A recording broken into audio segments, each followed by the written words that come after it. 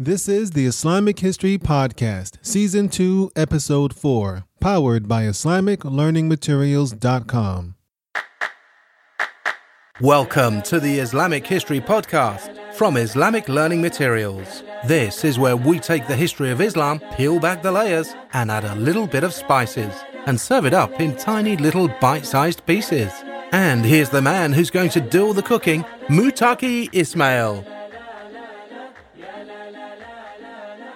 Assalamu alaikum. Welcome back to the Islamic History Podcast, where we are still discussing the first 100 years of Islam after the Prophet's death, that is Prophet Muhammad sallallahu alaihi wasallam. Today's episode will continue our focus on the early expansion of the Islamic Caliphate into Syria and the Levant. We will also go into some detail about the makeup of the Muslim army, as well as the transition from Abu Bakr to Umar ibn al-Khattab.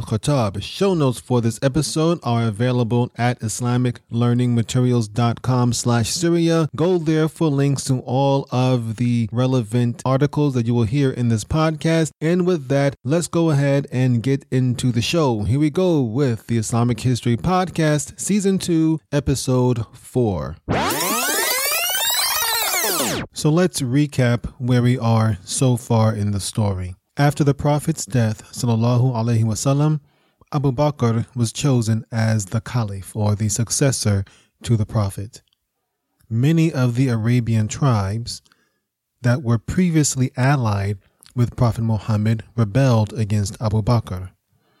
Abu Bakr and his primary general, Khalid ibn Walid, launched a series of battles to subdue these rebellious tribes and bring them back under the fold of Abu Bakr's command. These battles were known as the Wars of Apostasy, also the Ridda Wars.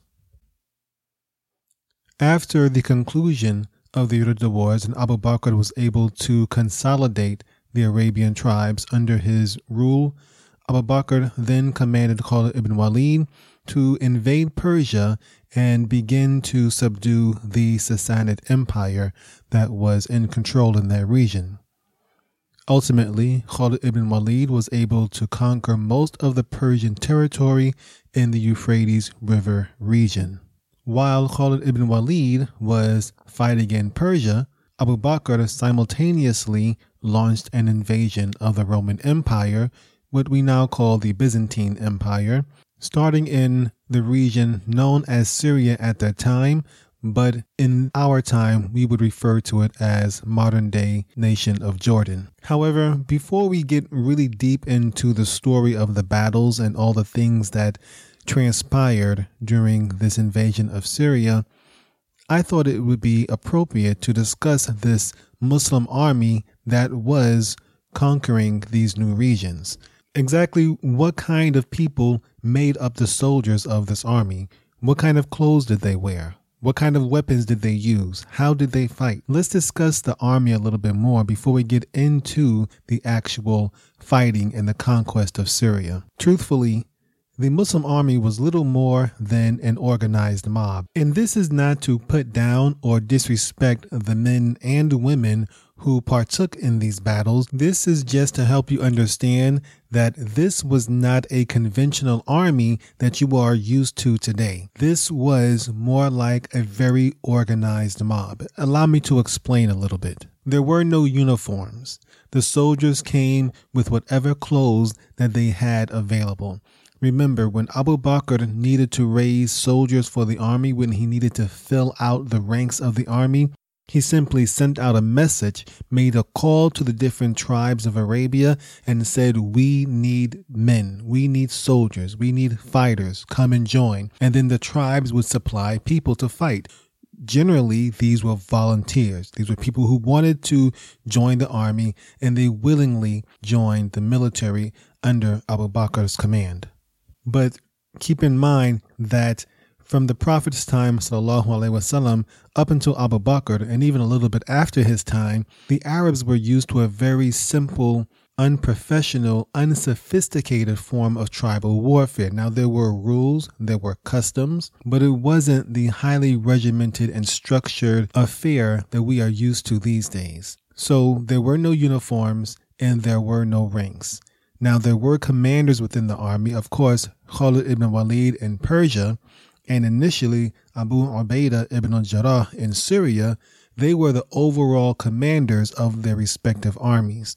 But under them, they still needed lower level or sub-commanders to carry out their orders and to make sure the battle plans were implemented. But the people who got to this rank, who got to this level of sub-commander under Abu Ubaidah ibn al-Jarrah and under Khalid ibn Walid, they did not rise through the ranks as you would expect in a traditional military. People were often chosen to be the commanders or the lieutenants under Khalid ibn Walid based upon merit, based upon what they may have done the day before or in the previous battle. A person may have been chosen because they happened to be an influential member of their tribe, and therefore it was thought that they could be more successful in commanding the other tribesmen who joined them in that battle. And just as quickly as someone could be chosen to be the commander of a specific group of soldiers under Khalid ibn Walid or under Abu Ubaidah, they could also just as easily be removed because they had no official rank. They were simply picked out of the crowd based upon their bravery or based upon their position within their tribe. And if they proved to be incompetent or unsuccessful or just not good soldiers, they would be removed and someone else would be placed in their command. The weapons they used were also very crude. They pretty much brought whatever weapons they had on them. There were no standard issue swords or shields or anything like that. Individual soldiers who joined the military from their tribes, they brought whatever they had at home. And so some people had good weapons and some had not so good weapons. They generally used the weapons that you would expect from that period of time, lots of swords, javelins, spears, some decent shields, often made out of wicker, some metal or leather. And they also had armor of sorts, not real armor that we may think of like medieval knights or anything like that, but they often had simple leather armor, tough animal skin to help cushion some of the blows that they might receive, but it would have been rare for anyone to have true armor. Khalid ibn Walid himself, he was known to have chainmail, which is like interlocking chains of metal. He was known to have that, and there were probably other soldiers who had similar things. Chainmail could definitely have been obtained before they actually joined the military, but these soldiers would only be able to upgrade their weapons and their armor after a victory or after a battle. So when the Muslims did defeat one of their enemies, the individual soldiers would very often strip the dead soldiers from the opposite side of their weapons, their swords and their shields and their armor. And so over time, their weapons did improve. And that may explain why over time the Muslims just got better and better and began to steamroll over their enemy. In the beginning, when they first started fighting, first against the Murtadeen during the Wars of Apostasy, and then against the Persians, they were just using crude and rudimentary weapons, whatever they had available. But they were still winning even with that. Once they got the experience and then they were able to take good weapons from their dead enemies, they still had the same skills, the same fervor, the same battle plans, and now they had the experience and now they had upgraded weapons. And so you can see how as the battles progressed, as the Muslims pushed deeper and deeper into Persia and Syria, they just became nearly unstoppable. Now, one of the biggest problems that armies have to deal with is supply chain. It is just not easy to feed and clothe and care for thousands of soldiers on extended trips, miles and miles, maybe even hundreds of miles away from home. It is just not easy to do that. Different militaries of different periods of history and different regions of the world, they figured out different ways to handle this problem. If you listen to some of our previous episodes when we spoke about the British invasion of Afghanistan, we spoke about how the British Army, even during the 1800s, how they would travel with so many camp followers behind them, so many people who would provide different services for the British soldiers. That's something that many militaries had to do. They had to carry hundreds, maybe even thousands of civilians to provide food and other necessary things for the soldiers who were doing the fighting. And while that may be a solution, it is not the best solution, because not only do the soldiers have to keep themselves alive, they also have to protect these defenseless civilians that they depend on.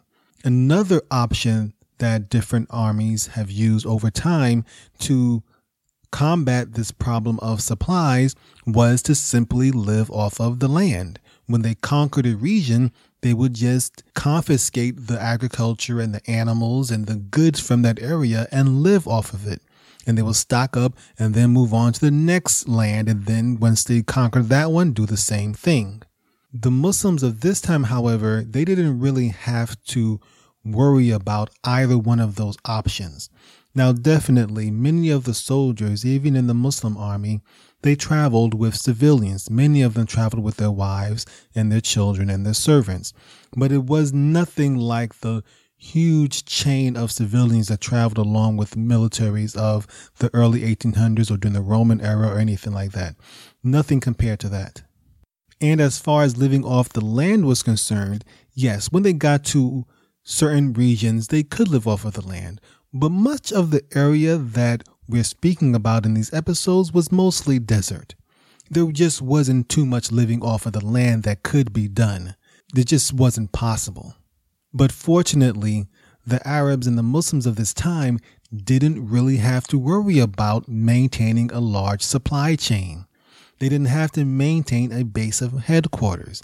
They were able to go far distances and conquer huge swaths of land far away from home, because the Arabs had something unique that many other people of that time just did not have. They were used to living off of very little. Whereas most people need a varied diet to get by, the Arabs at that time, they were used to living off of simply dates and water. So if the only food supplies you have to carry with you is some dates and water, and you have your camel to provide milk for you, then you're set. You can travel long distances. And that's what the Arabs did for so long. Remember, maybe you don't remember, but we have mentioned this before. Meccan society were mostly merchants. They would travel long distances with nothing but some dates and some water and their camel. If you have those things and you know what you're doing and you're used to living off of just dates and water, you can do a whole lot. And that's a major reason why the Muslims of this time were so successful. They were able to travel far from Medina, far from Arabia, and continue conquering and move on from there without having to either ravage the land to keep their military fed and supplied, nor do they have to maintain this huge supply chain going all the way back to Medina to keep food coming back. So this is why they were able to push so far and do so well in such a short period of time. Also, Khalid ibn Walid didn't have to have a base of operations. Khalid ibn Walid wasn't your typical general sitting somewhere in a fortified castle making that his new headquarters. The headquarters traveled with him. He was the headquarters. Another tactical advantage that the Muslims had was that they often, as best as they could, tried to fight close to the desert. Unless they were attacking a large city, the Muslims would often fight with their backs to the desert. That way, in case things went sideways, they could always just pull back and retreat into the desert. And no Roman or Persian soldier in his right mind was going to try to follow them into the desert. That would be suicide. Okay, so now that you have a little bit of understanding about how the army under Khalid ibn Walid and Abu Ubaidah was operating, let's get back into the Muslim campaign into Syria. As you may recall from the last episode, Abu Bakr had sent 4 armies into the Roman territory. At the time, this area was known as Asham, or what we would translate as Syria today. However, this should not be confused with the modern nation state of Syria. A more appropriate name would be the Levant. This would include parts of modern-day Saudi Arabia, modern-day Syria, modern-day Jordan, modern-day Lebanon, as well as some parts of modern-day Turkey, Palestine, the State of Israel. It would include that entire region. Abu Bakr sent 4 armies into this area, and they began to conquer several small towns, small settlements. No big cities at first. As mentioned, Abu Ubaidah ibn al-Jarrah, he was the overall commander of these 4 armies in Syria. And though Abu Ubaidah was a pious person, he was, as we mentioned, perhaps the 9th person to accept Islam under Prophet Muhammad sallallahu alaihi wasallam. From a spiritual point of view, he had a very high rank among the Muslims. However, he was not the brave, sometimes reckless individual that would just throw caution to the wind, yet use brilliant strategy and tactics to overcome an enemy. He was not the military mind that Khalid ibn Walid was. Abu Ubaidah ibn al-Jarrah was a pious person, but he was not the best military commander. Nonetheless, in the beginning, these 4 armies under Abu Ubaidah in Syria were actually quite successful. As we mentioned, they conquered some small settlements, and Yazid ibn Abu Sufyan wound up capturing the city known as Philadelphia at that time, which is modern-day Amman, Jordan. But as the Muslims pushed further and further into Syria, the Romans began to consolidate their forces and they began to push back. So Abu Ubaidah took these 4 armies that were under 4 different leaders and were on 4 different missions. He combined them into one large force in order to meet the Roman challenge. But even with these armies united into one large force, they were still severely outnumbered by the Romans.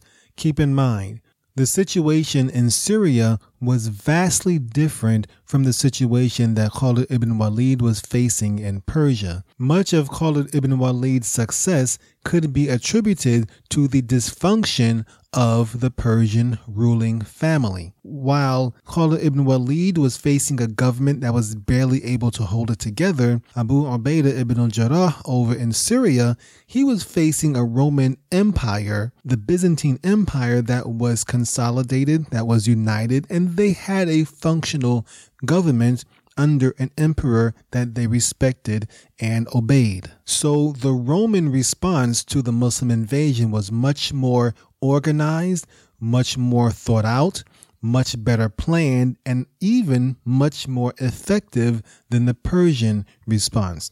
They still wound up with the same result. They did wind up losing, but they were nowhere near the pushovers that the Persians were. So it wasn't too long before Abu Ubaidah realized that his forces were outnumbered and he was going to need some reinforcements if they were going to be successful in this campaign. So Abu Ubaidah sent word back to Medina asking Abu Bakr to send him some reinforcements. When Abu Bakr received the message from Abu Ubaidah, he then sent word to Khalid ibn Walid, who was just wrapping up his campaign in Persia, to leave off the Persian campaign and take some soldiers with him and assist Abu Ubaidah ibn al-Jarrah over in Syria. So Khalid ibn Walid took 10,000 of his experienced and veteran soldiers and left Persia, which is really modern-day Iraq, and made his way towards Syria, a journey of over 500 miles through treacherous desert. And the story of how he got through this desert is nothing short of amazing. It is just incredible that Khalid ibn Walid was able to cross this desert with 10,000 men. As I mentioned in the last episode, Khalid ibn Walid's true genius was his speed of implementation, how fast he was. He could move like lightning in relative terms. While the enemy was still trying to figure out what was going on, he had hit them 5 or 6 times and was moving on to the next battle. Khalid ibn Walid was fast. And combined with his ability to move men over large distances in a short period of time, he was also extremely brave and very determined. So when Khalid ibn Walid made his mind up to do something, there was very, very little that could stop him, especially when it came to the battlefield. When Khalid ibn Walid received the command from Abu Bakr to assist Abu Ubaidah in Syria, he knew he had to find some way to get across that desert. So he went in search of a village or a settlement or some people who lived in the area and knew the desert pretty well. He finally found one and asked one of the men there for advice on how he could get across the desert. This is what the man told him. He needed to get 30 camels and keep them thirsty for about 7 days. Once they were sufficiently thirsty, they were to be allowed to drink, the camels that is. When the camels had drunk as much as they could, they were then supposed to travel with the camels along with their horses and all the soldiers and 10,000 men through the desert. And every time they encamped, they were going to slaughter 10 of the camels and take the water out from the camel's belly. Once the water had cooled down, they would give the water to the horses and the men would eat the meat. The reason for this was that it wasn't really a problem for the men, for the soldiers to carry enough water to last them. So long as they can find some sort of oasis or some sort of spring in the desert along the way, the men would be okay. However, carrying water for horses was very impractical. Also, if the horses died along the way, which horses could easily do, then the whole journey would be over before things even started. So while water was definitely important for the soldiers themselves, it was even more important for the horses. And that is why they had to make sure they carried enough water within the bellies of the camels for the horses. The plan with the camels only got Khalid and his army through the first 2 stages of the journey. Eventually, they ran out of camels to kill, and they still had several hundred miles to travel before reaching Abu Ubaidah and the others in Syria. Fortunately, Khalid ibn Walid had brought the villager who had given him the idea of the 30 camels in the first place along with him. So Khalid ibn Walid expressed his concern that his men would probably not make it to Syria if they didn't find water very soon. The villager told them to keep traveling and let him know when they reached a certain part of the journey. So they traveled a little bit further until they reached the area of the desert known as Sawa. Khalid informed the villager that they had reached Sawa, and the man dismounted from his camel and began to look around the desert here and there. Khalid and his soldiers just stayed back watching the man as he browsed through the sand and the gravel and the rocks of the desert until he finally came to a tree. When he came to the tree, he shouted, "Allahu Akbar." And the other men in Khalid's camp, they heard him shout Allahu Akbar, and so they also shouted Allahu Akbar. They didn't know what he was shouting about, but they knew he was happy about something. So they went to the villager to see what he was shouting about, and he was pointing to the tree and he told them, "Dig here, dig here." And so they immediately started digging near the vicinity of the tree, and before long, they came across an underground spring with enough water to satisfy them and all of their animals and fill their bags. And with that, Khalid ibn Walid was able to complete his journey through the desert until he reached Syria. And in another story that I've heard about this very same story through the desert, this man, this villager who found this location, he had only been there once before, and that was as a little boy with his father many, many years earlier.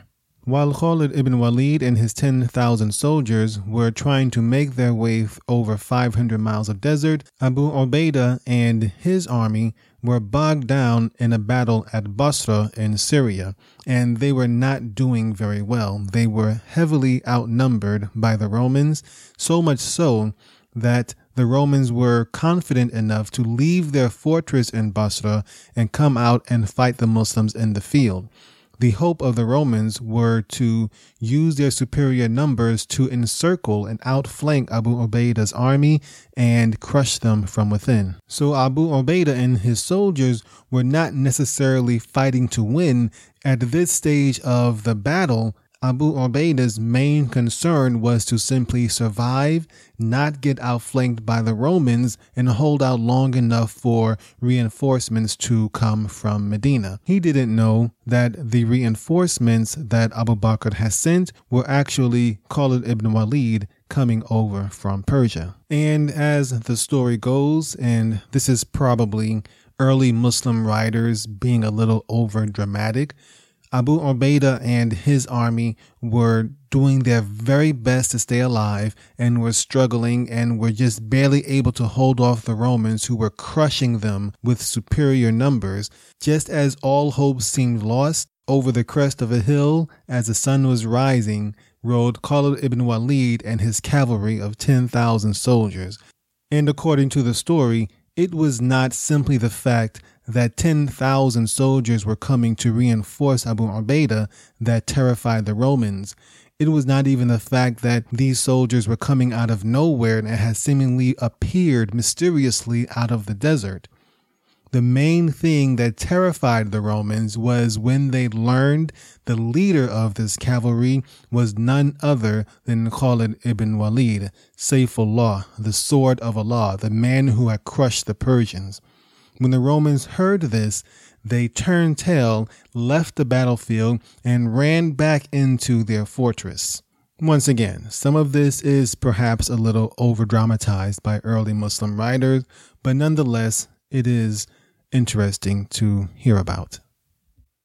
Well, Khalid ibn Walid and his 10,000 soldiers, they joined Abu Ubaidah and his army, and together they made a force of about 20,000 soldiers. Khalid ibn Walid assumed command over the entire Syria operation, and Abu Ubaidah became his second in command. Khalid ibn Walid then instructed the soldiers to lay siege to the fortresses of Basra, and within a few days they surrendered, and Basra was the first major victory for the Muslims in Syria.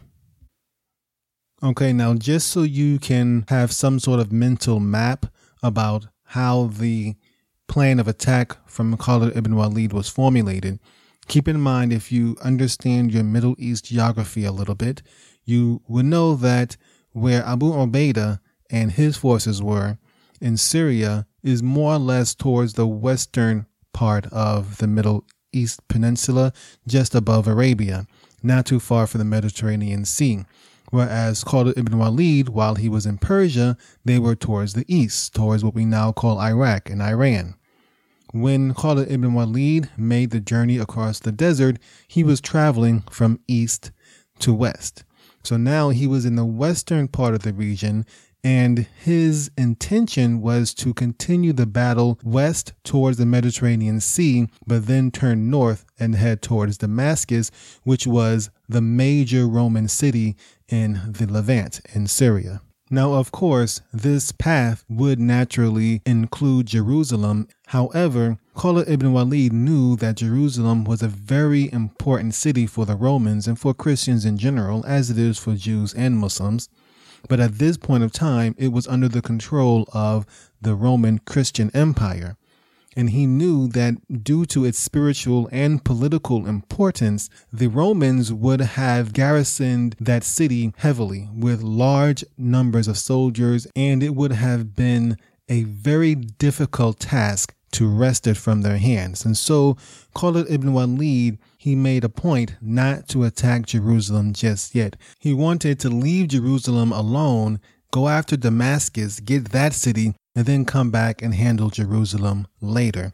So instead, the next major battle was the Battle of Ajnadain, which took place in the city of Ajnadain, but it is in the state of the modern-day Israel or Palestine, whichever is your preference, just to the west of the Dead Sea. And in fact, it is also only 25 miles east from the Mediterranean Sea. So right now, the Muslims were very, very close to the coastline of the Levant.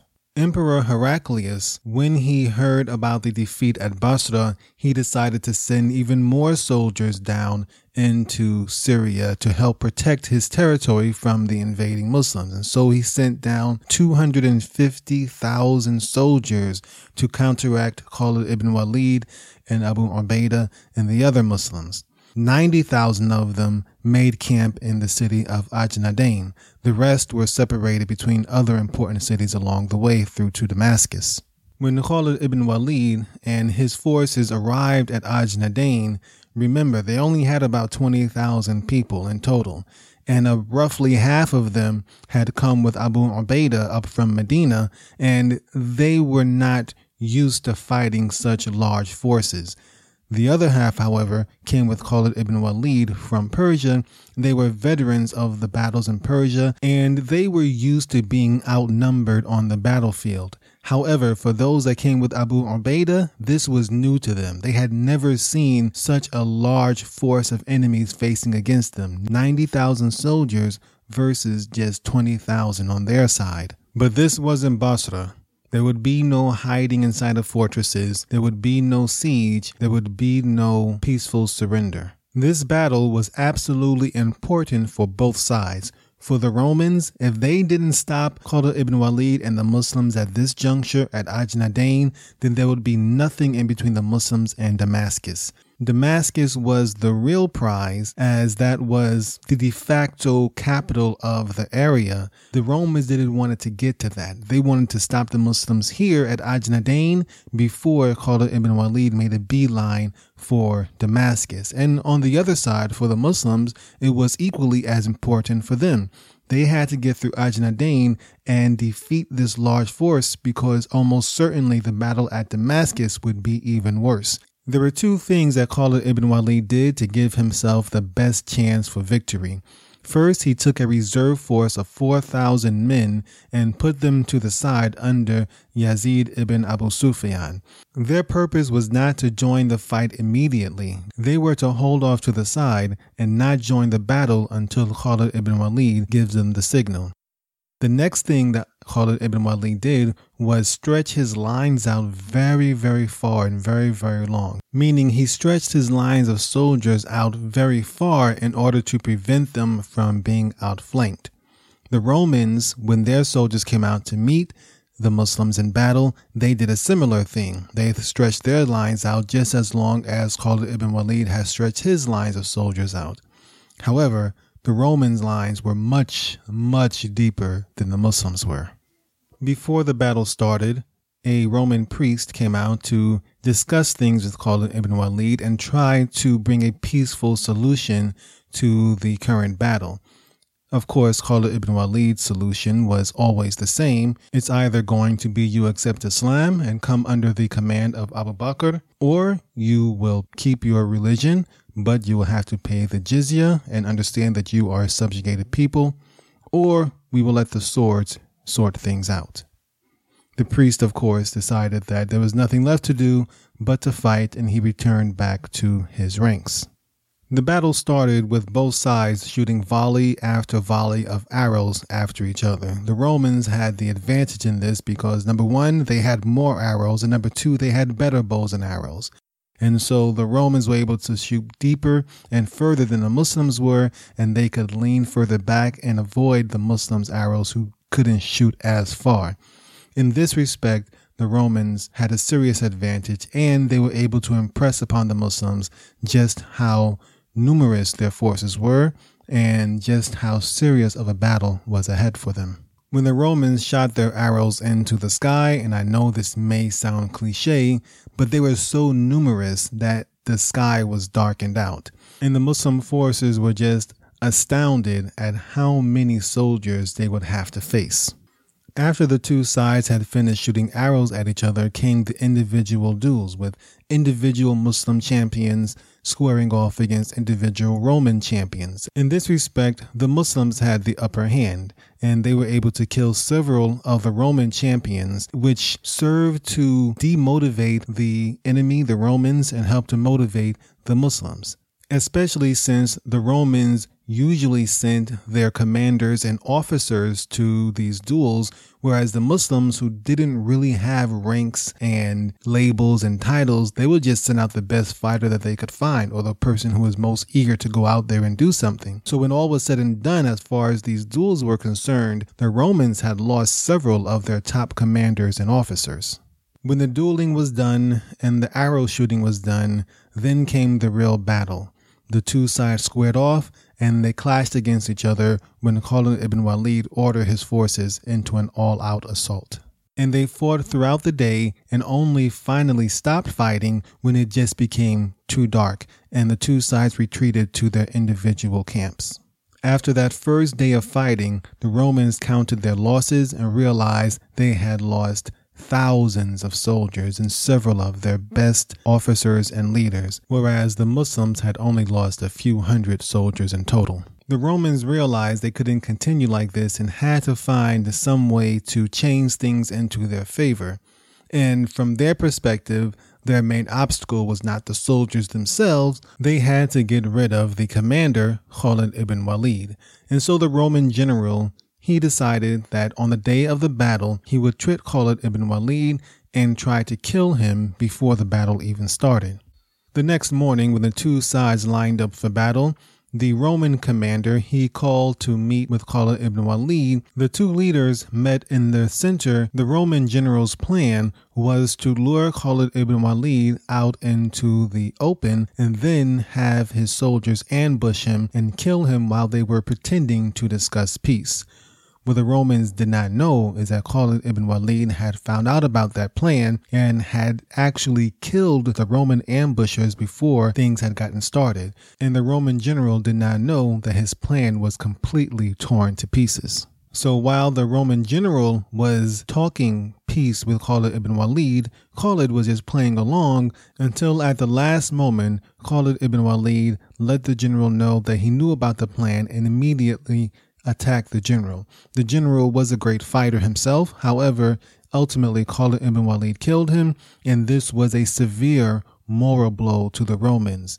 Then Khalid ibn Walid once again called out for an all-out assault, and the Muslims' forces rode forward and the two sides clashed. However, without their primary general and with so many of their best officers killed during the duels, the Romans didn't really stand a chance. And before long, they were routed and were running off for safety and trying to flee the Muslims. And they lost thousands upon thousands upon thousands of soldiers. This was one of the most crushing defeats for the Romans, and they lost lots of wealth, lots of lives, and they also lost the city of Ajnadain.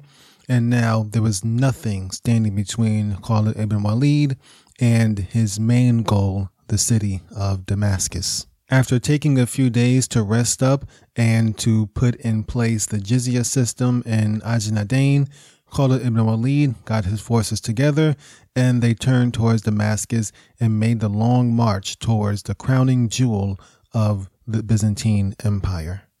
Now, there were a couple of smaller battles between Khalid ibn Walid and the Romans on the way to Damascus, but Khalid ibn Walid easily won both of them, and they did not stop his progress whatsoever. Before we actually discuss the Battle of Damascus, let's talk about the city of Damascus in and of itself.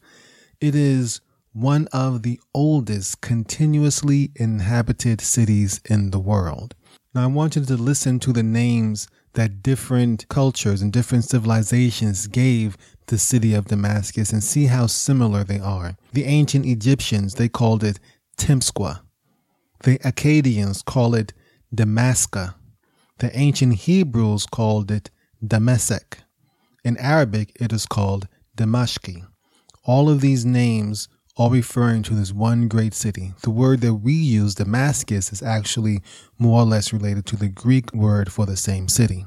Alexander the Great conquered Damascus in 323 BC, and the great Roman general Pompey, he conquered it about 250 years later. When the Roman Empire split into two halves, and if you don't remember that story, please refer to the last episode, But when the Roman Empire split into two halves, Syria, Damascus, and the entire Levant for that matter became part of the Eastern Roman Empire, what we now call the Byzantine Empire. Outside of the city of Jerusalem, Damascus was the most important Roman city in the Levant. Here's what the book Sword of Allah had to say about Damascus.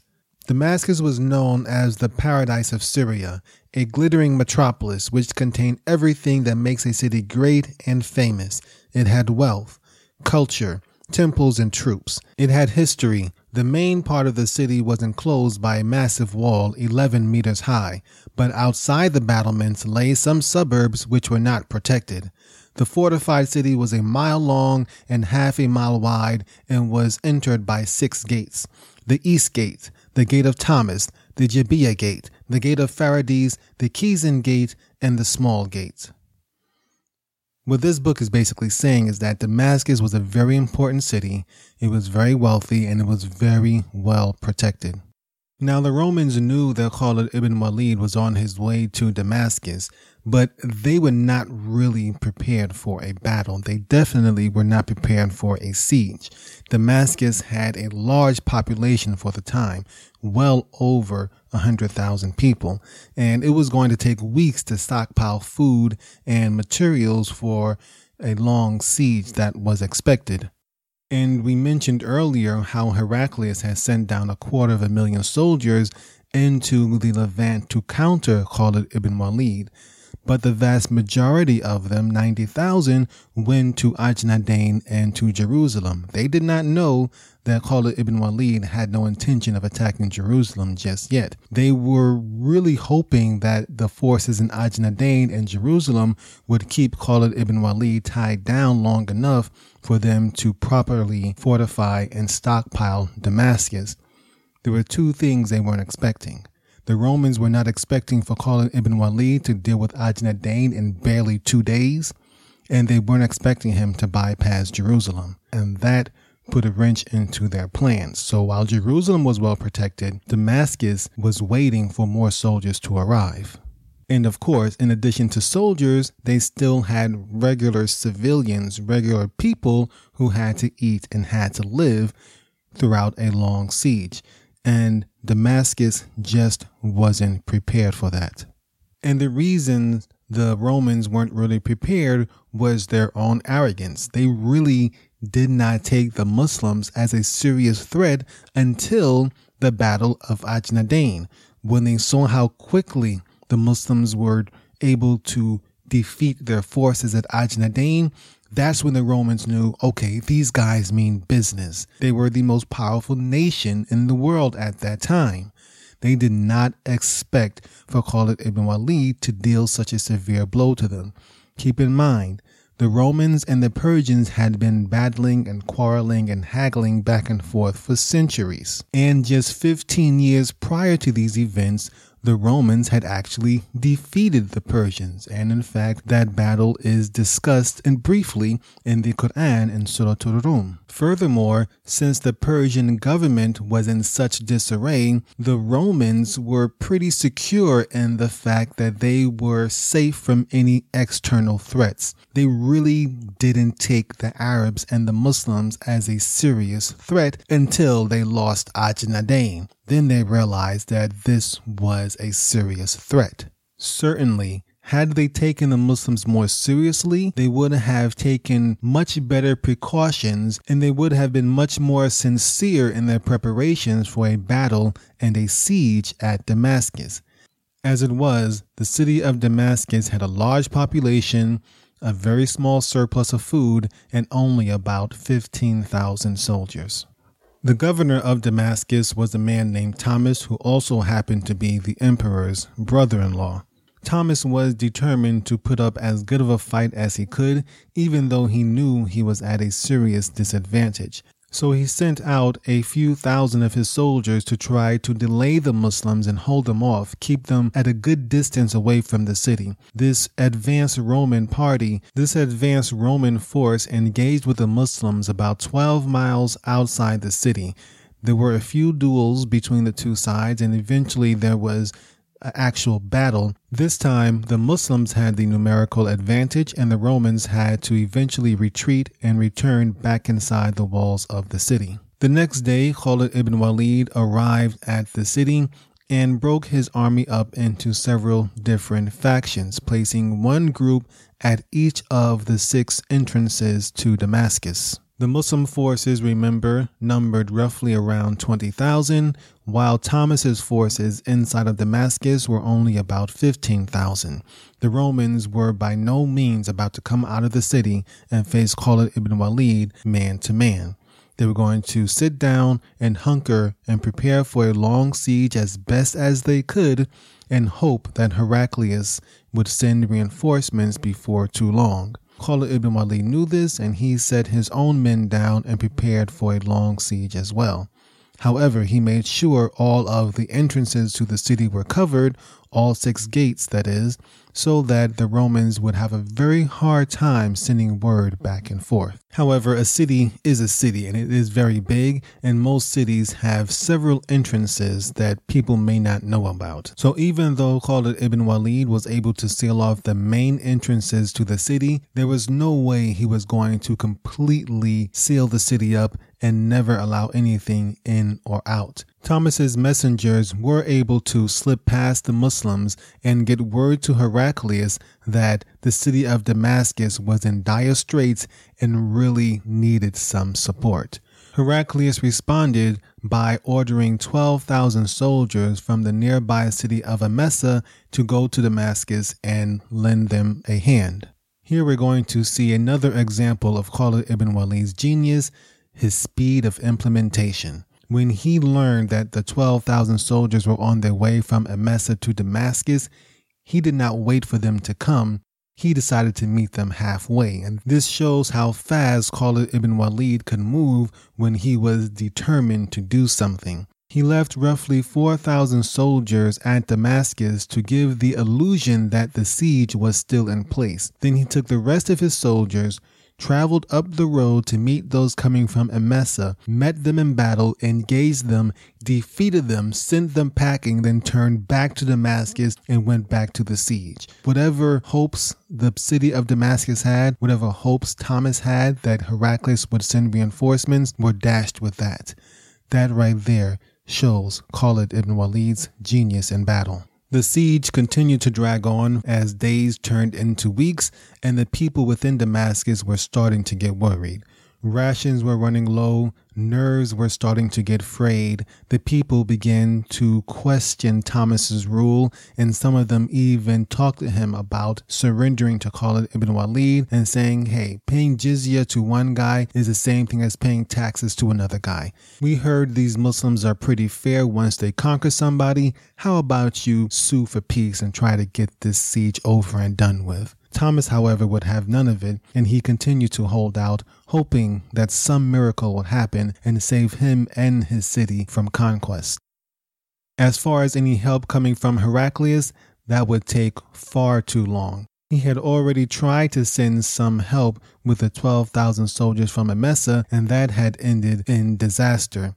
It would take him such a long time to build up another force or to get supplies down through there, and who was to say that even if he was able to build that force, that they would be able to get through Khalid ibn Walid's defenses anyway. The last time they tried it, things didn't go so well, and there was no guarantee that things would be any better the next time. Meanwhile, Thomas was trying everything he could to break the Muslim siege short of just giving up and asking for peace.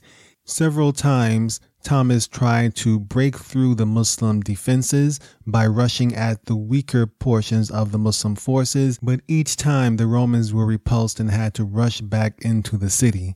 And in one of these battles, Thomas had actually lost one of his eyes. From the Muslim side, however, even though these attacks from Thomas weren't successful, they did succeed in thinning out the Muslim forces. The Muslims still lost several soldiers during these attacks. They were usually done by surprise, and the Romans were fighting out of pure desperation, so their attacks were much more wild and vicious than they would have been in a real battle, in a coordinated and structured battle. So in this case, the Muslims actually were suffering some losses from Thomas's attacks.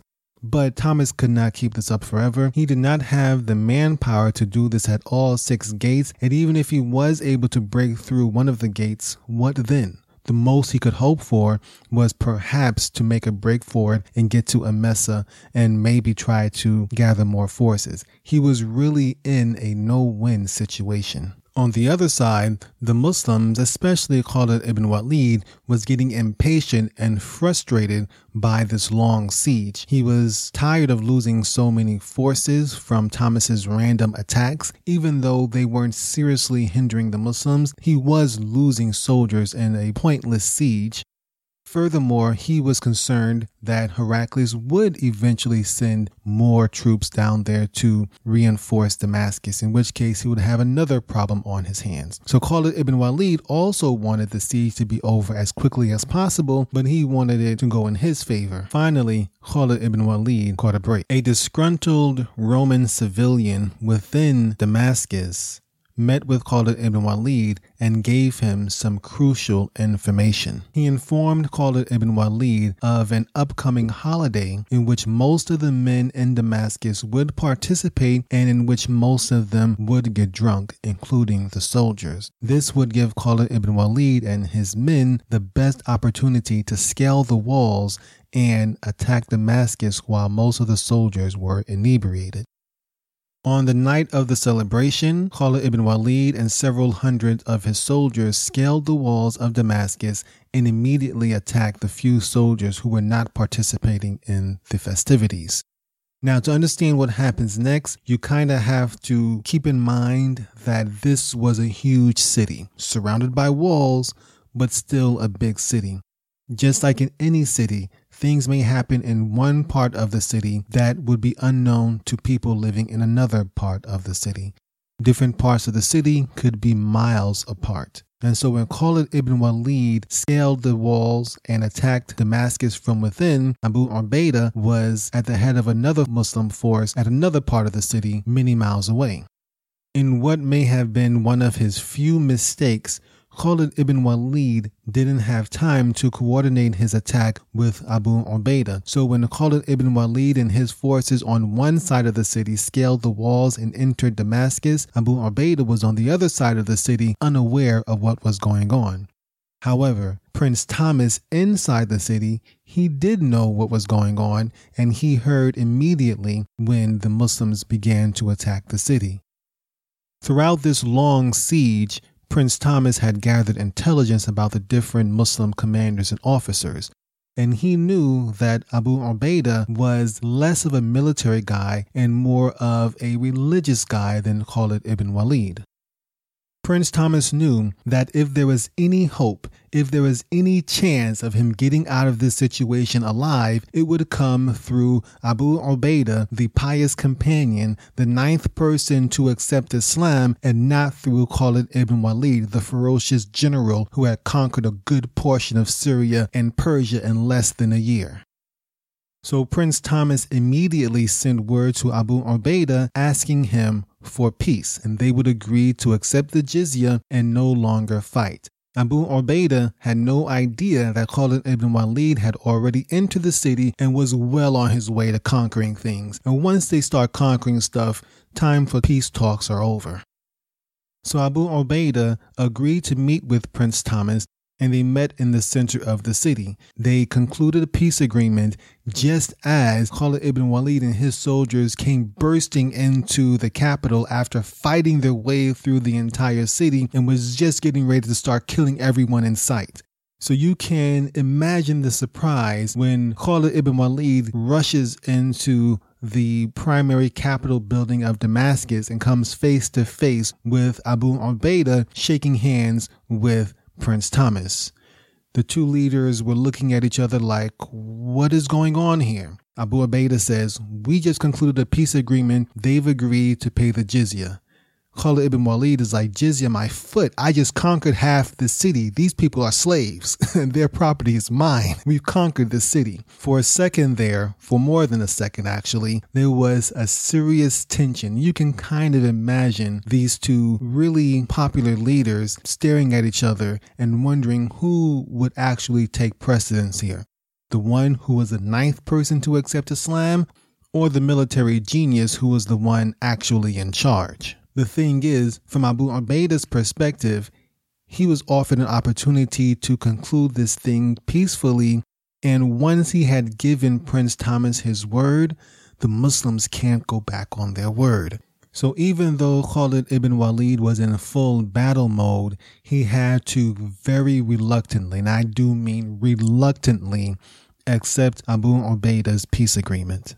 So the people of Damascus were spared and their wealth was saved, and they agreed to pay the Muslims the jizya, and Damascus became part of the Muslim Empire. Prince Thomas and his family were ordered to leave Damascus, and all of his soldiers as well, and Khalid ibn Walid made Yazid ibn Abu Sufyan the governor of Damascus. When Yazid died, his younger brother Muawiyah would become governor of Damascus and all of Syria. Muawiyah would also go on to become the fifth caliph of the Muslim world, and he would move the Muslim capital from Medina to Damascus, which would become the seat of the Umayyad dynasty for over a century. But that's a story for a later episode. Meanwhile, back in Medina, things were changing rapidly. Most importantly, Abu Bakr had fallen sick. He had caught a fever and it continued to worsen, and he did not recover over the next 2 weeks. All of this was happening while Khalid ibn Walid and his army were still mired at the siege of Damascus. However, at some point it became clear that Abu Bakr would not recover, and he knew it was time to name a successor. He called all of his closest companions and he began to question them as to their opinion of the next leader. The person that he had in mind, however, was Umar ibn al-Khattab, who was his closest advisor, as Abu Bakr had been Prophet Muhammad's closest advisor during his time. Most of the companions of Abu Bakr agreed that Umar ibn al-Khattab would make a fine caliph. However, some did express concern about Umar's strictness. Eventually, Abu Bakr decided that Umar would be the best person to succeed him, and he declared in his will that Umar would become the caliph after his death. Let's read Abu Bakr's last will, in which he declares Umar ibn Khattab as his successor as the caliph of the Muslim world. This is the pledge which I, the Caliph of the Messenger of Allah, sallallahu alaihi wasallam, have made at a time when his last hour in this world is at hand and the first hour of the hereafter is approaching fast. In such a state, even a disbeliever comes to believe, and a transgressor too attains conviction. I have appointed Umar ibn al-Khattab to be your caliph, and I have never fallen short of your expectation in doing good for you all. Thus, if Omar takes to justice and endurance, it is quite within my knowledge. If he commits anything wrong, I am unaware of the unseen. What I have decided upon is nothing but good. Everyone has to face the consequences of his deeds. Those who have wronged will come to know by what overturning they will be overturned. And then Abu Bakr recited a verse from the Quran, chapter 26, verse 227. Those who have wronged will come to know by what overturning they will be overturned. And with that, Umar ibn al-Khattab was named as the successor of Abu Bakr, who was the successor of Prophet Muhammad sallallahu alaihi wasallam. Abu Bakr died after having been caliph for roughly 2.5 years. In that time, he was able to set the growing Muslim empire on a strong foothold and, most importantly, keep it together when it was on the verge of falling apart. This is most exemplary in his dealing with the wars of apostasy and putting down that rebellion, and then further exemplified in the expansion of the Muslim borders deep into Persian and Syrian territory.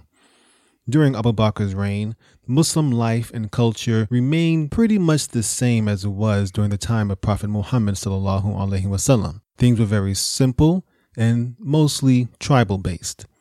After all, Abu Bakr died just a few years after Prophet Muhammad ﷺ died. However, under the caliphate of Umar ibn al-Khattab, things would change dramatically within the Muslim world. It would become a much more mature empire. After Abu Bakr died and Umar became the caliph, one of the first things he did was perhaps the most shocking thing he did. He removed the general of the Muslim armies, the quote-unquote sword of Allah, from his post. He removed Khalid ibn Walid from the head of the Muslim armies. This command for Khalid ibn Walid to step down as general actually came during the siege of Damascus. However, by the time Khalid ibn Walid received the message from Umar informing him that he had to step down, the Muslims were already well into the siege, and Khalid ibn Walid was concerned that him turning over power to Abu Ubaidah would cause disunion and problems within the ranks. So he kept it secret for a few days until the siege was over, and then he informed Abu Ubaidah ibn al-Jarrah of Caliph Umar's decision. Now, there are probably many ideas and speculations regarding what drove Umar to remove Khalid ibn Walid from his post. The most popular and orthodox Muslim view is that there were no hard feelings between Umar and Khalid ibn Walid. They had their disagreements, but Umar did not do this based on spite. Muslim scholars who follow this view, they would say that at this point in time, the Muslim community had developed beyond their tribal basis. They were now becoming much more mature. They were dealing with a true bureaucracy, and they needed to develop professional armies, not the ragtag organized mobs that I described earlier. The Muslim empire was expanding and bringing in all of these new cultures and traditions into their fold. They needed a leader, a general who was not just a fighter and a bruiser like Khalid ibn Walid was. They needed a leader, a general who could bring them success not just through the sword, but also through diplomacy. That's the primary idea regarding the dismissal of Khalid ibn Walid. And there are also those within that same orthodox school of thought who say that Umar dismissed Khalid ibn Walid because too many people were giving Khalid the credit for their victories rather than giving the credit to Allah subhanahu wa ta'ala. And Umar wanted to show the Muslims that they would be victorious with or without Khalid so long as Allah subhanahu wa ta'ala decreed victory for them. The other idea, the opposing thought regarding Khalid ibn Walid's dismissal by Umar ibn Khattab, was that there was animosity between them. There are some stories that cite animosity and friction between Umar ibn Khattab and Khalid ibn Walid going back several years.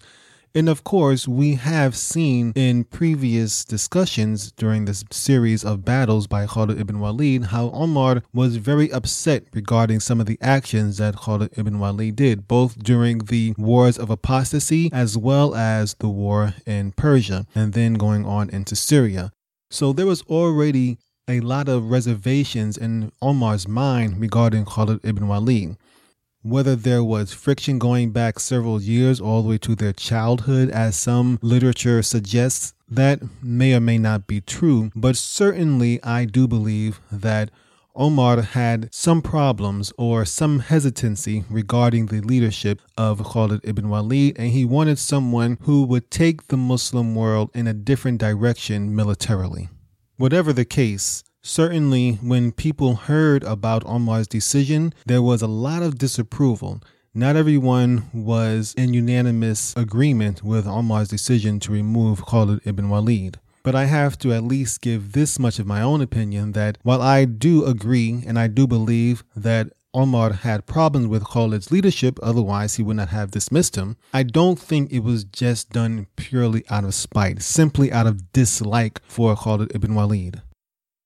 I believe that there was good reason for Umar doing this. I think he really just did want a more diplomatic general rather than someone who was just going to slice everyone to pieces. And he also wanted to show people that the Muslims could win without Khalid ibn Walid. But at the same time, he may have also, and I do strongly believe this, that he definitely did disagree with some of the moves, some of the actions that Khalid had taken in the past. So Omar removed Khalid ibn Walid as general of the Muslim armies and appointed Abu Ubaidah ibn al-Jarrah as the general of the Muslim armies in Syria instead.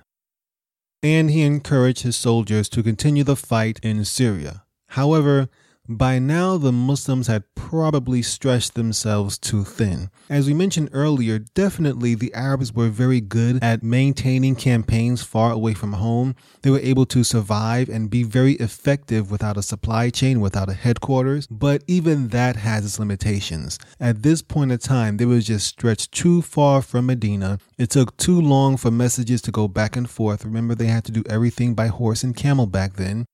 They were just stretched too thin, and it was time to roll things back a little bit and get some good footing underground. Furthermore, on the other side of the line, the Romans and the Persians were beginning to overcome their initial shock.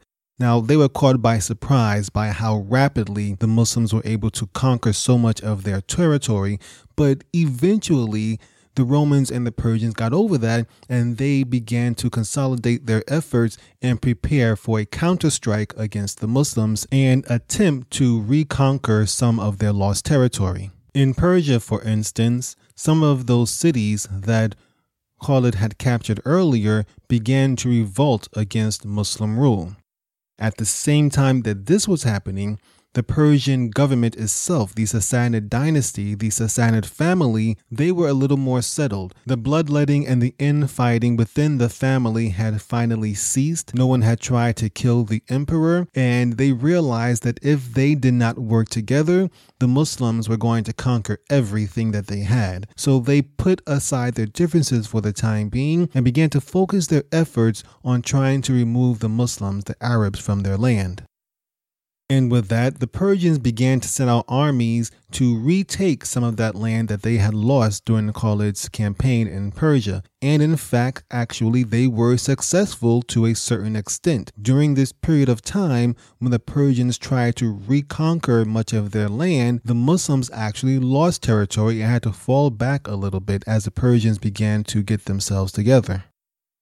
Additionally, the Persians and the Romans realized they had a common enemy in the Muslims, and they began to synchronize and coordinate their attacks at the same time in order to keep the Muslims fighting on two fronts at once. The Persians sent out an all-out assault on the Muslims at a pivotal battle called the Battle of the Bridge, which was near the Euphrates River. In this battle, the Persians used elephants, and they were actually victorious. Neither the Arabs nor their horses nor their camels were used to fighting around elephants, and the Muslims suffered heavy casualties, and even their commander was killed, and they lost a lot of territory in this battle.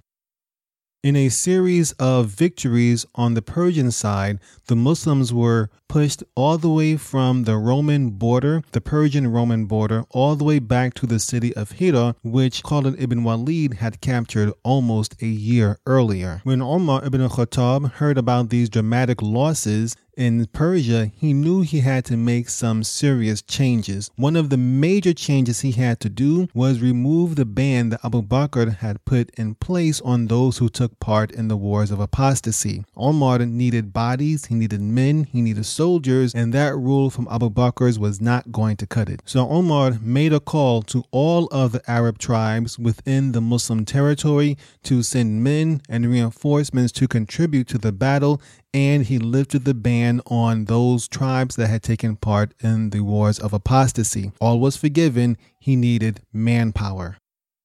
Omar also took another important step and made one of the most prominent companions still alive at this time, a man named Sa'ad ibn Abi Waqqas, as the primary Muslim general in Iraq, that is Persia. We mentioned how Abu Ubaidah was perhaps the 9th person to accept Islam. Well, Sa'ad ibn Abi Waqqas was perhaps the 4th or 5th person to accept Islam. It all depends on where you place Ali's acceptance of Islam. Some put Ali's acceptance before Abu Bakr, some put it after. But regardless, Sa'ad ibn Abi Waqqas was once again, one of the major companions of Prophet Muhammad sallallahu alaihi wasallam. He accepted Islam at 13, and once again, he was among the first 5 people to accept Islam. That is amazing. He is, of course, one of the 10 companions promised paradise, which you can hear more about by clicking on the link in the show notes at islamiclearningmaterials.com/Syria. So Sa'ad ibn Abi Waqqas, he departed Medina with a force of about 5,000 soldiers.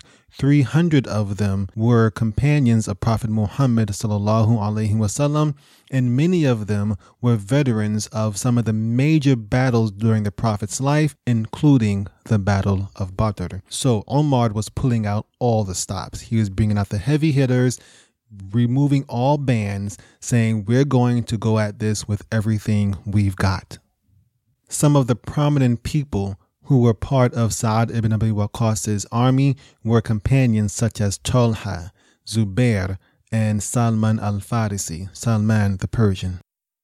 So as we mentioned earlier, Umar ibn Khattab did kind of want the military to go in a slightly different direction than it had under Khalid ibn Walid. So rather than just rush out into Persia and immediately start fighting, Sa'ad ibn Abi Waqqas actually did sit down with the Persian leadership and try to negotiate some sort of deal. However, the terms of that deal were pretty much the same. Either the Persians convert to Islam and then all is well and good, or they pay the jizya and become subjugated people, or they're going to let the sword sort things out. It may sound kind of blunt, but those pretty much were the terms that the Muslims put forth to the Persian Empire. They had beaten them before, and the Muslims knew they could beat them again so long as they were determined in what they were going to do.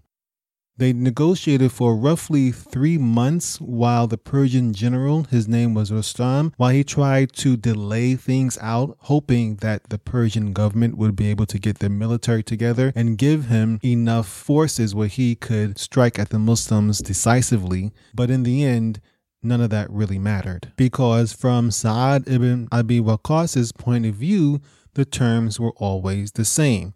The Persians would come by and say, we'll give you this and we'll give you that. But every time they was just shot down by Sa'ad ibn Abi Waqqas' continuous and steadfast demands. Since Sa'ad ibn Abi Waqqas wouldn't budge, it ultimately led to the two sides meeting in battle once again.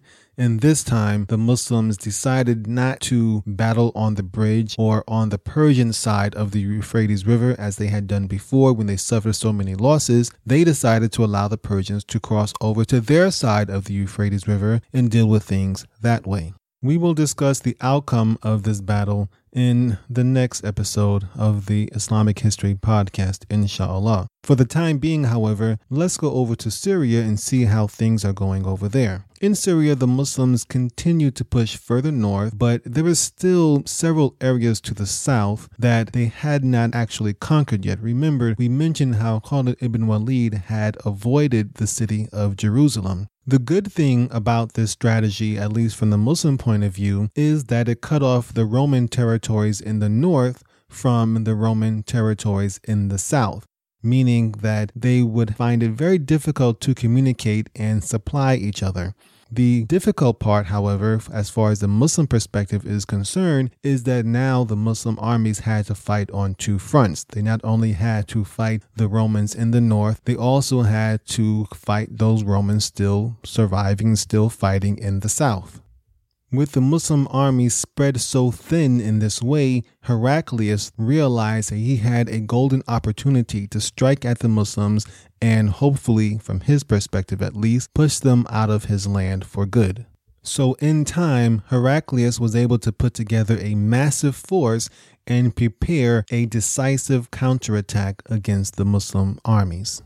That as well, we will discuss in the next episode of the Islamic History Podcast, inshallah. For now, however, let's discuss some of the major points of Umar ibn al-Khattab's caliphate, the time that he was the ruler of the Muslim world. For many people, this period of time that Umar ruled, 1 decade, 10 years, for many people, this is considered the golden age of Islam. Before we discuss his accomplishments and his achievements, let's actually discuss the title that Umar eventually took upon himself. For one thing, of course, he was called the Caliph. Caliph, as we mentioned before, it literally means successor, someone who succeeds someone else.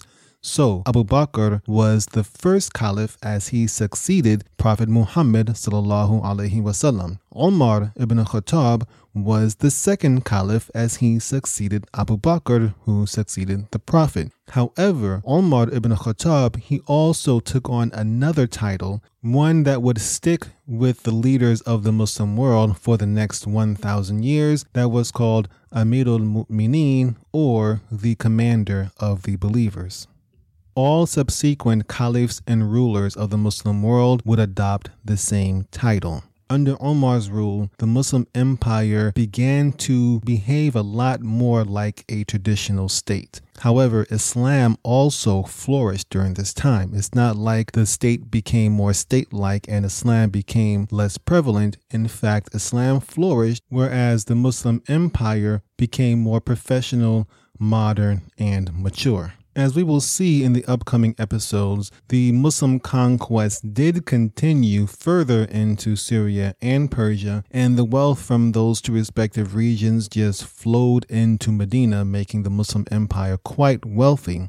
Umar realized that having these large additions come into the Muslim world, that he had a responsibility to deal with them in a fair and just manner.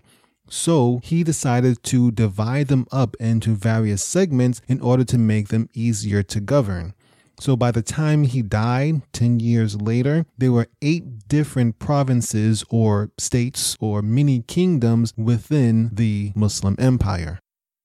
Another thing that I've noticed while reading stories of this time is that the use of barter, as we mentioned earlier in the last episode during the time of Abu Bakr, it became much less prevalent during the time of Umar ibn Khattab. The Muslim empire was just growing well into a mature nation, and barter was just not going to cut it anymore. Most of the stories that I hear, that I've read during this period of time, they almost always include some form of currency, either silver or gold coins. The judicial system under Umar ibn Khattab also progressed further. There were already judges during the time of Abu Bakr, and Umar continued this practice, but he made it much more systematized and organized. One of the most wise things he did was separate the judges from the executive department, basically himself. So one of the most amazing things about his caliphate is because the judges were completely independent from the caliph or the executive branch, which is Umar ibn Khattab, he found himself brought before the judges on several occasions. There were many people who, even though Umar ibn Khattab was the caliph and he had this massive army at his command, there were people who still found reason to bring him before a judge. And because the judges were independent, they did not have any problem calling Umar to answer against the charges brought against him. And sometimes he lost those cases. Compare that to today's world. How often will you see a leader of a nation anywhere, Muslim or otherwise, being brought before a judge unless it's by force, where that leader was overthrown and then he's brought before a tribunal? That never happens unless there's been a coup. These same judges, Umar made sure that they were paid large salaries in order that they would not be suspect to bribery. And in another example of Umar's fairness, justice, and righteousness, non-Muslims living within the Muslim territory, and there were quite a few, they were not judged by Islamic law. Instead, they were judged according to their faith, and their leaders, the leaders of those non-Muslim communities, they were responsible for administering justice.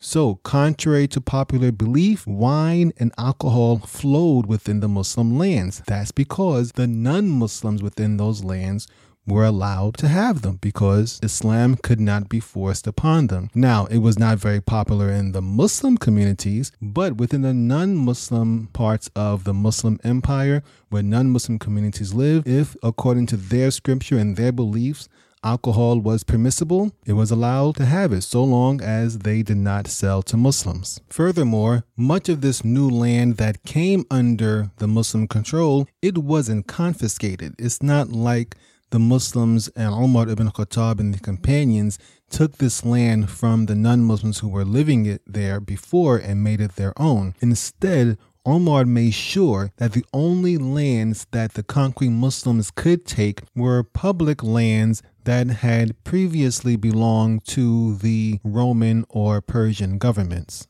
Private lands, however, were left alone.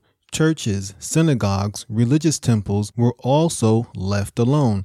Now, Muslims who moved into these new areas, they were allowed to buy the land from non-Muslim landholders if they wanted to, but they couldn't just go in there and seize it. In actuality, some of these policies angered some of the soldiers fighting in the Muslim armies because they conquered all of this land and they were used to the conquered land and spoils of war being divided up among both the state as well as the soldiers. So during the time of Khalid ibn Walid, there were many soldiers who claimed huge tracts of land. These were acres and acres of land that they had conquered during the time of Khalid ibn Walid. However, Umar confiscated these lands from the Muslim soldiers and gave them away to people who needed them. And if he found out that these lands were taken from non-Muslims who had lived there before, then he would actually make sure that they were returned to those non-Muslims that it previously belonged to. And speaking of the division of the spoils of war, the Muslim army became more of a professional standing army. So there was no more of the old-fashioned, even though it is mentioned in the Quran, there was no more of the old-fashioned method of the soldiers getting 1/5 of the spoils of war. The soldiers received a stipend and a salary, and they were properly trained and outfitted. The ragtag mob that we had spoken of earlier was gone under the Caliph of Umar ibn al-Khattab. For all intents and purposes, this did not seem to hinder their success at all.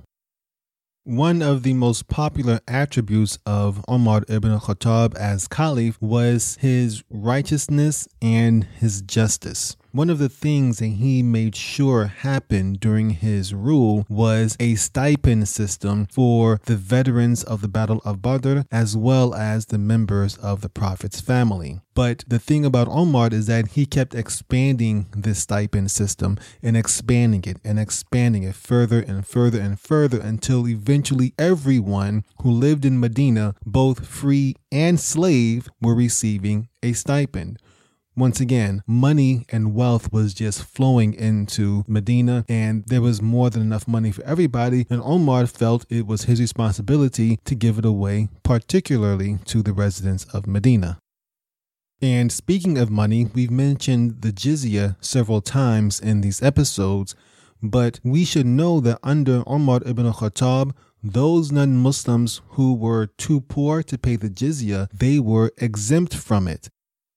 And of course, there are many stories of Umar walking through the streets of Medina at night, kind of undercover, trying to see and trying to know firsthand how the people who lived under his rule were faring. He would walk through the streets listening for stories of oppression, of poverty, of suffering, and hoping that there was some way that he could alleviate matters for those people. There are so many stories of him walking through the streets of Medina, coming upon a person or a family who was suffering for whatever reason, either through poverty or some form of injustice, and Umar would immediately take action. These people would complain to Umar about their suffering, not knowing who he was. They didn't know that he was the Caliph, that he was Amir al-Mu'mineen. But when he found these things out, he immediately tried to rectify them. He took it as his responsibility to make sure that those who lived under his rule did not suffer any form of oppression whatsoever,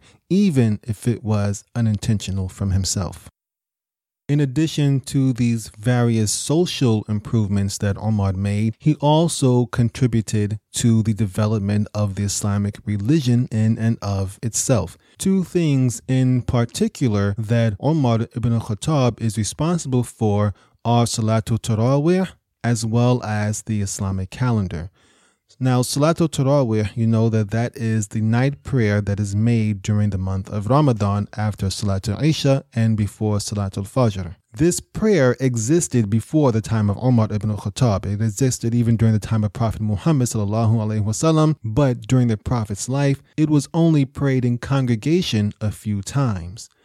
As the hadith goes, as the story goes, Omar came into the masjid in Medina one night during Ramadan and saw everyone making tarawih separately, and he didn't really like seeing that, and so he made them all come together into one jamaat, into one group. And since that time, the tarawih was always prayed as a congregation, even though, of course, Islamically speaking, it is permissible to make the tarawih on your own individually, but collectively is the standard practice throughout most of the Muslim world.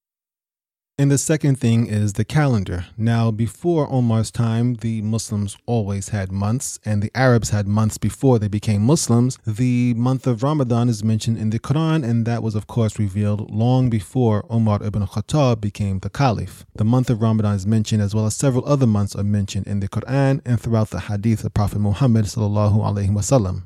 So the Arabs had months, and they had a system where 12 months equaled 1 year, but what they didn't have was an effective method of keeping track of the years. We keep track of years by giving them numbers. This is currently the year 2015. In a few weeks, it will be the year 2016, so forth and so on. The Arabs didn't have that. If they had to acknowledge a certain year, they would mostly call that year by some major event that took place within that year. So the year that Abraha attacked the Kaaba and invaded Mecca with his elephants, it was called the year of the elephant.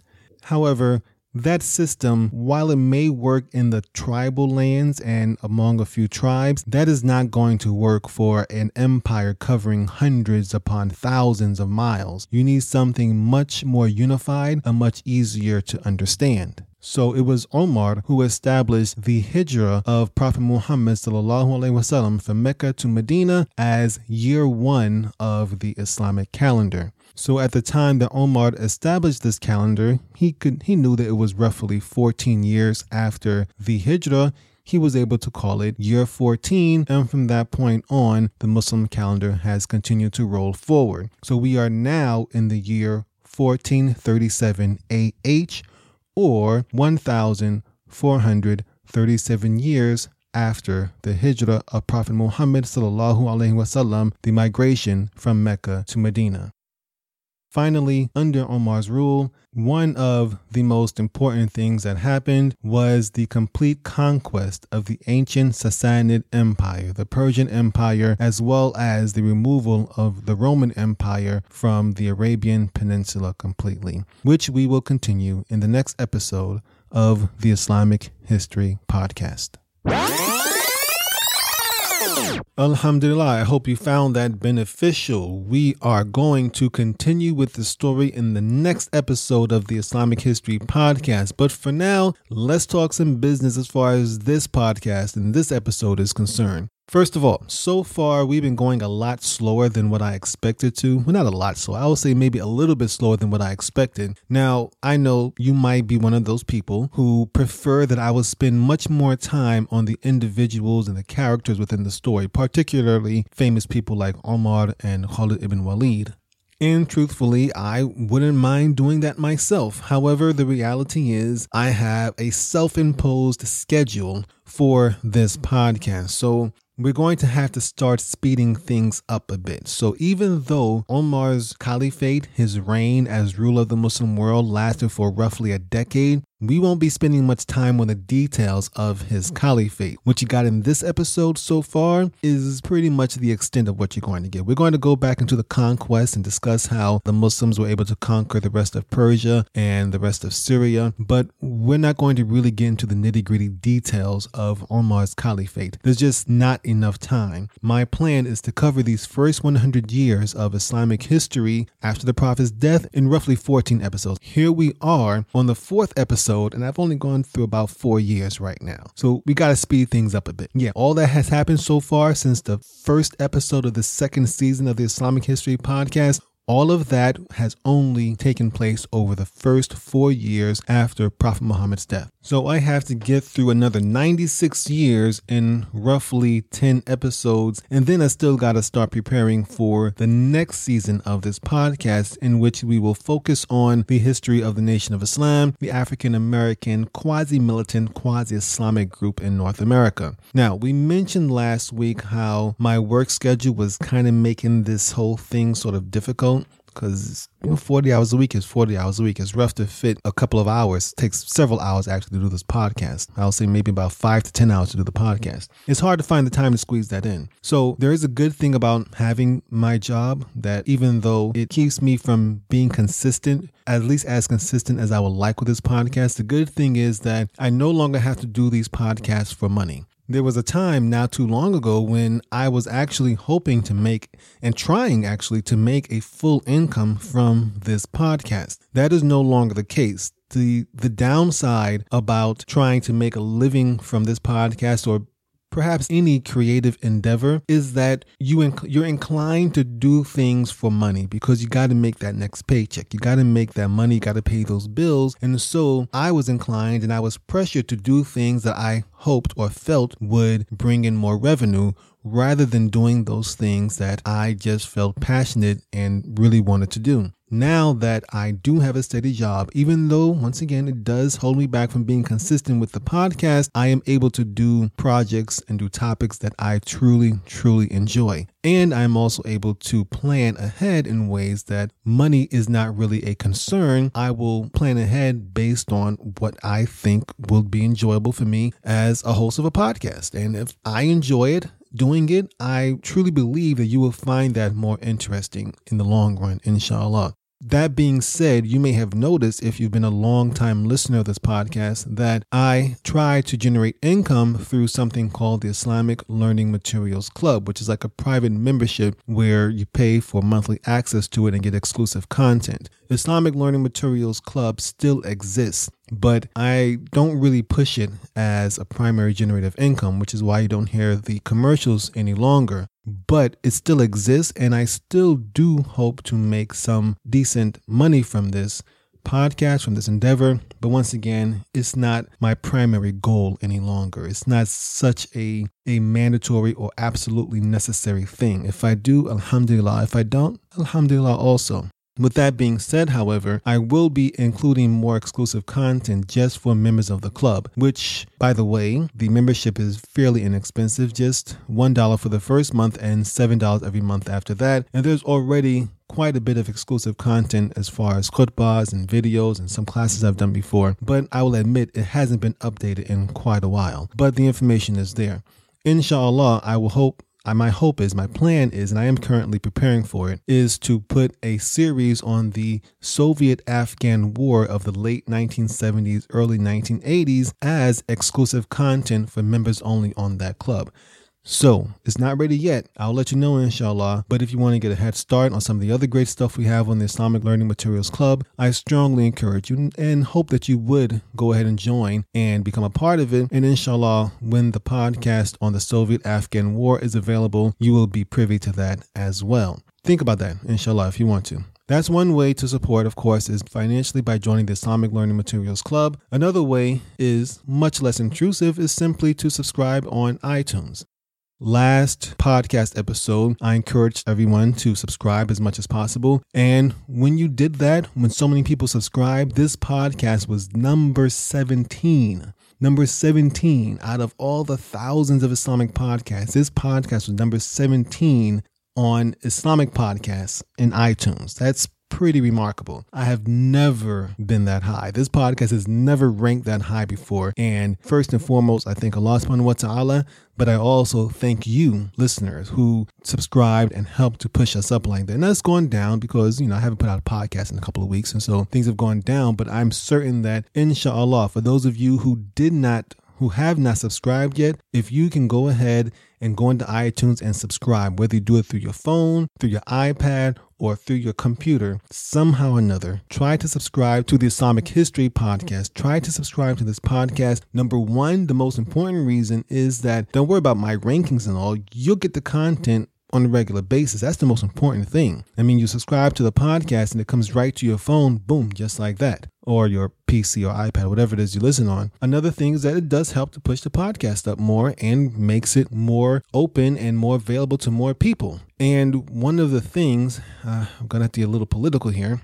One of the problems that I believe is really hurting the Muslim world right now, particularly the English-speaking Muslim world, is that we don't have access to much Islamic education. Now, granted, this is not the same thing as taking a fiqh course and taking a course on the hadith and tafsir al-Quran and stuff like that. This is not the same thing, but there's a lot of misconceptions and misperceptions about Islam, especially Islamic history, from both Muslims and non-Muslims. And I hope that, inshallah, this can help clarify some of these misconceptions and help us all understand how things were done. And truth be told, some of the things that we hear may not be comfortable to you, but it is history, and it is important to know it and learn how to deal with it. And so, inshallah, I hope that you would feel that this information is valuable to you and others. And if you can subscribe on iTunes, that will help to make this better, because quite frankly, there aren't that many English language Islamic podcasts out there. Not good ones, at least. There really aren't that many. So really try to do that, inshallah, to help us out. All right, last thing before wrapping up, we do have a new review on iTunes from a long-time listener. And this is from a listener named Sweet P Inc., and I know who that is. Alhamdulillah, she has been a long-time listener to this podcast and has helped the podcast in many ways. And I thank her for her help and support, as well as her following comments, which read as follows. This podcast is both educational and entertaining. I can't express how appreciative of the time and effort that Brother Mutaki has put into educating us on our deen. May Allah forgive, preserve, and bless him immensely. Ameen. Thank you, Mutaki. You are appreciated. Well, alhamdulillah. Thank you, sister. She is once again a longtime supporter of the show, going all the way back to 2013. Seems such a long time ago, huh? Back before, man, this show has gone through quite a few iterations since then. And alhamdulillah, I thank the sister for her help and support. Links to past episodes of this podcast regarding the lives of Abu Bakr and Umar and Sa'ad ibn Abi Waqqas and Abu Ubaidah ibn Jarrah are all available on the show notes for this episode, which you can find at islamiclearningmaterials.com/Syria.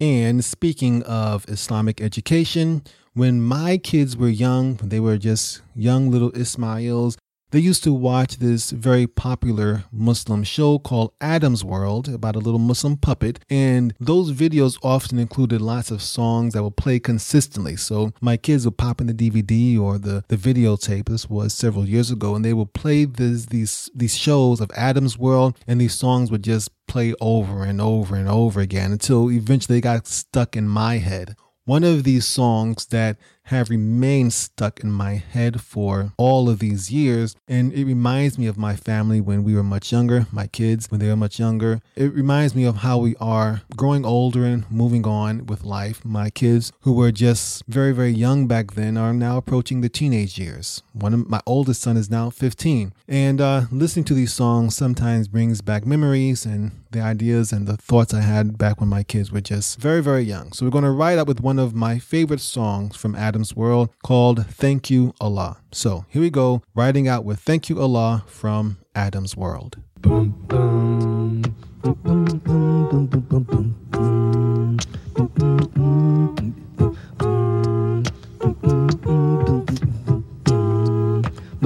boom. He's with us every day. He never goes away.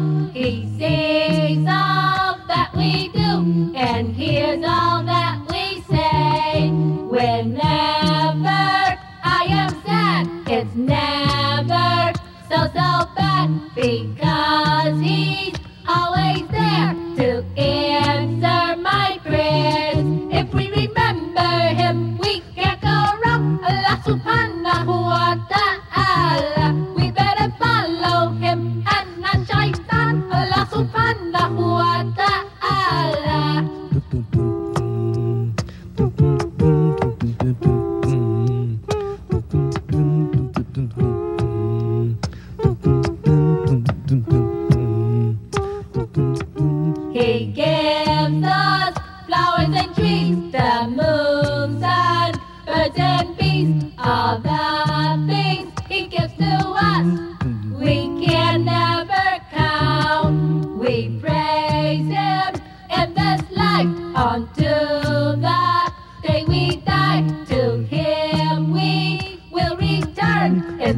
land of paradise. If we remember him, we can't go wrong. Allah subhanahu wa ta'ala. We better follow him and not shaitan. Allah subhanahu wa ta'ala.